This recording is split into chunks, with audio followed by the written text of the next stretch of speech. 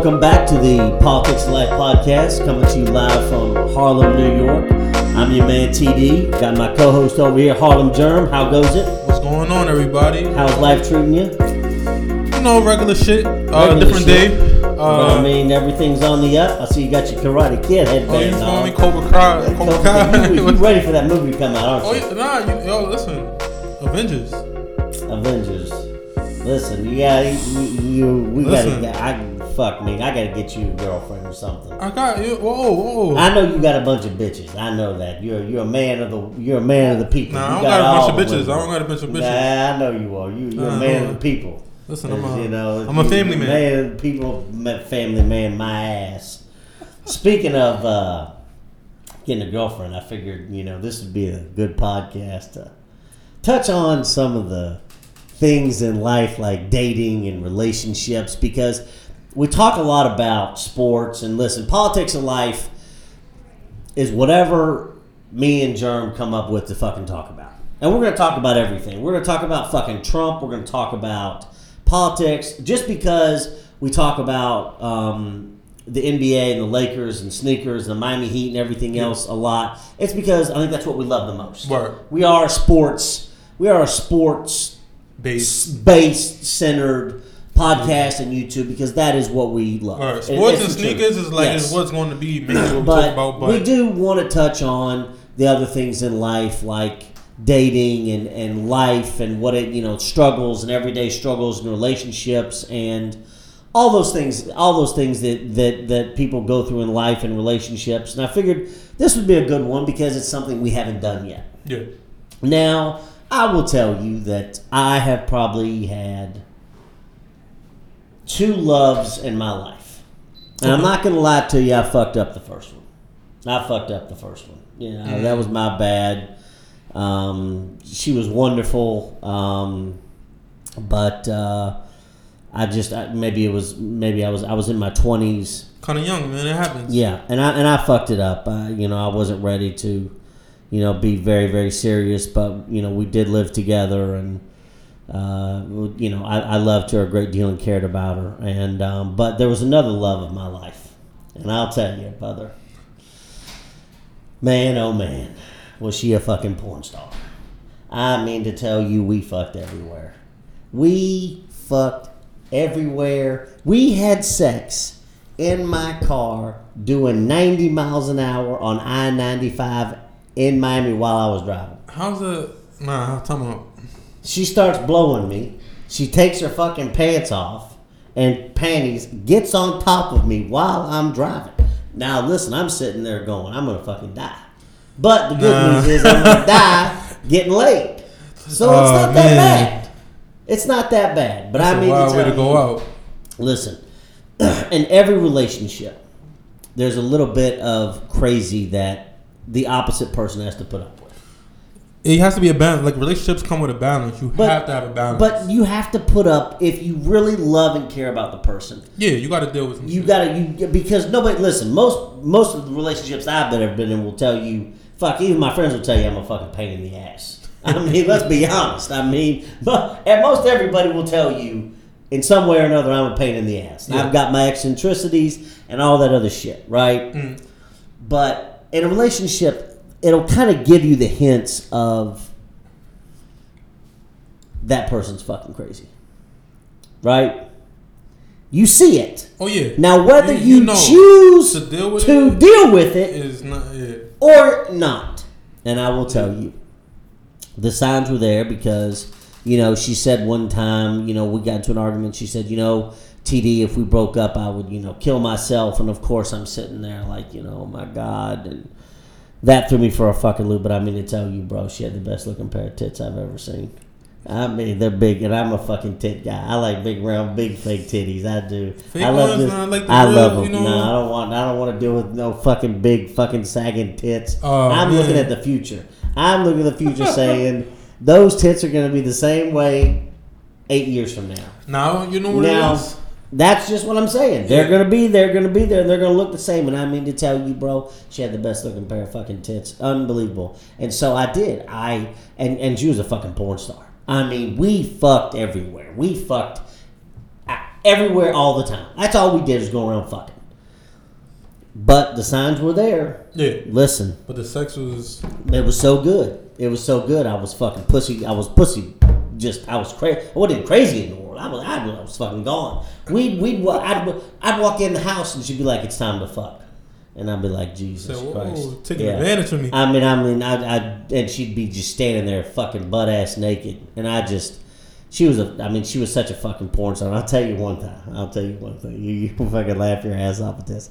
She used to love me to fuck her in the ass in the morning. She used to love for me to tag her in the ass in the morning, right? She did. She loved for whatever reason. And listen, she was a fucking freak, right?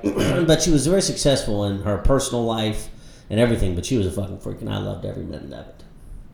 But she loved for me to tag her in the ass in the morning. And I mean to tell you, one morning, she rolled over on her stomach, looked back at me, and goes, "I want you in my ass." And I tell you what, brother, I got in that ass. You think I was fucking Smokey and the fucking Bandit, boy. I fucking got in that ass so goddamn quick. But I'll tell you one thing. About 50 seconds to a minute went by, there was shit everywhere. Wow. I mean to tell you, bro, there was shit coming. There was shit everywhere. There was shit raining from the ceiling. Time out. Who cleaned it up? Listen, I don't know. Basically, she obviously was embarrassed. I said, and listen, fellas, the moral of the story is, and this is very important, that if your girl wants you to tag her in the ass in the morning, you make damn sure she takes a shit first. I mean, let me tell you something. Make sure she takes a shit first, because I'm not kidding you, bro. There was shit everywhere. And I fucking, like I said, I went into the other bathroom, took a shower, whatever, and we had the maid, and I guess the maid, I would have quit. Took care. I would have quit. Tell you, I would have quit. I was like, nah, y'all took it too far. No, I took mean, too far, man. There was shit everywhere. Yo. I'm not kidding you. There was shit everywhere. And the funny thing about it was, me being the fucking savage that I am, like, I probably went at it probably at least 10 to 15 seconds before I fucking stopped. Yo, nah, you out of pocket. Yeah, you out right now. You out of pocket, yo. He's out of pocket. He's out of pocket, yo. He's even out of pocket. With her taking the shit, I was still tagging it for about probably 10 seconds. Nah, and then I just couldn't. I had to fucking tap out. I had to fucking tap out. I had to tap out.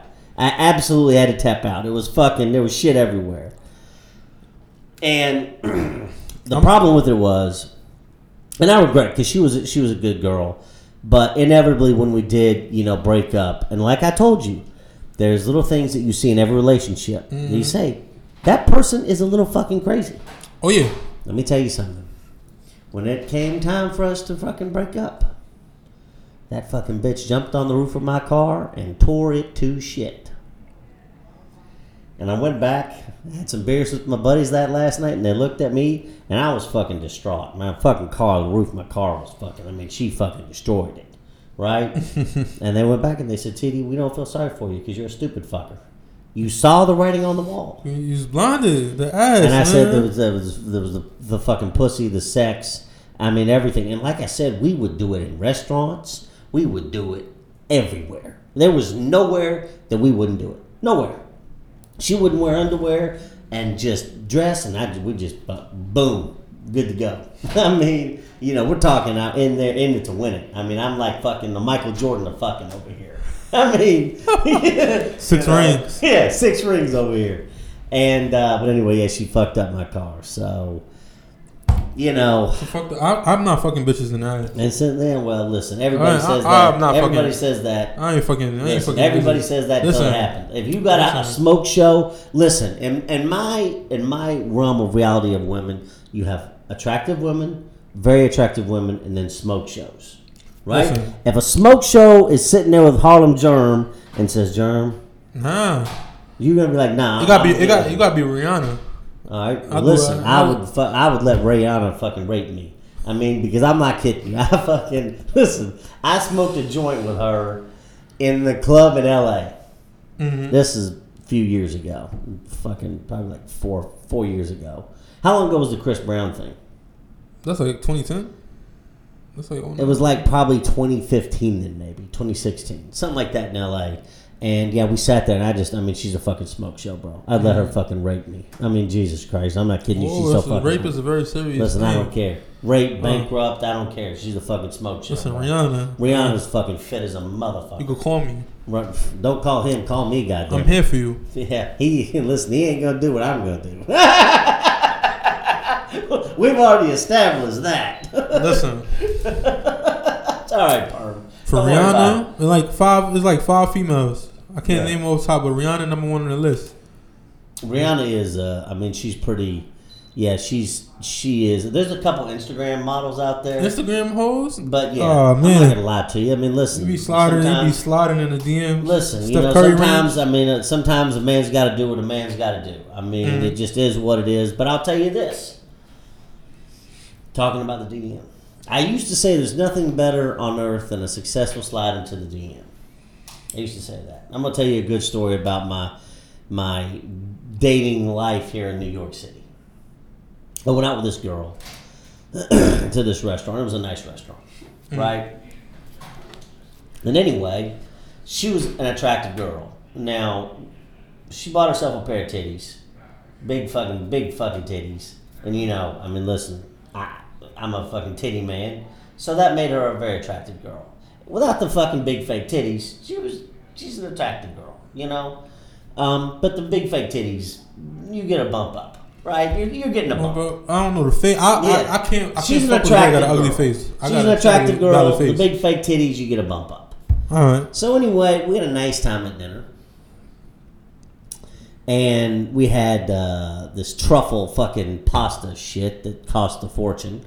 But we had a nice time. Mm-hmm. And we had a lot in common. She's a nice girl. A lot in common. Had a very nice time. But anyway, at the end, she had a couple of friends that were at the bar. And I was getting ready to leave. I'd paid the check. We were getting ready to leave. And so her friends come over from the bar. Right? And sit down. Now, this is where the fuckery starts. You hear me talking about fuckery all the time, right? Mm-hmm. Fuckery and bitch-assness does not just stick to LeBron. Fuckery and bitch-assness goes everywhere. You sit here, and we're not even talking about basketball right now. We're not even talking about basketball. Somehow, magically, he finds a way. Magically, it happens. And we're magic. Magic. You hear the shit, right? Exactly. So, there's the girl that I'm there with. Right, and she's at this point, a little bit intoxicated, not crazy, but she's had a couple drinks. We had some wine, and then one of her friends sat next to her. Now I've got two of her other friends sitting next to me. So there's two girls over here, me, the girl I was actually there with, and then another one of her friends. So it was three of them. Mm-hmm. So I really, like I said, I was tired, and I ordered a fucking Manhattan, right? And anyway. The two girls to my left started ordering cocktails and glasses of wine. And the girl that I was there with, she had a couple drinks, but the other girl that was on the other side of her, in respect to her, she had a Manhattan too.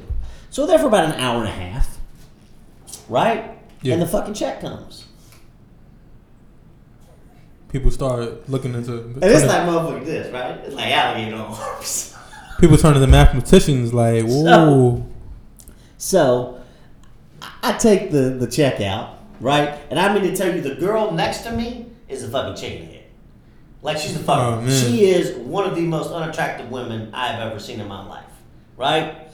The girl next to her, now I kind of respect her because she just didn't give a fuck. I'm going to tell you what happened. So I opened the check, and I see that mine was $15. So I took out a nice, crisp $20 bill from my wallet and put it on the table.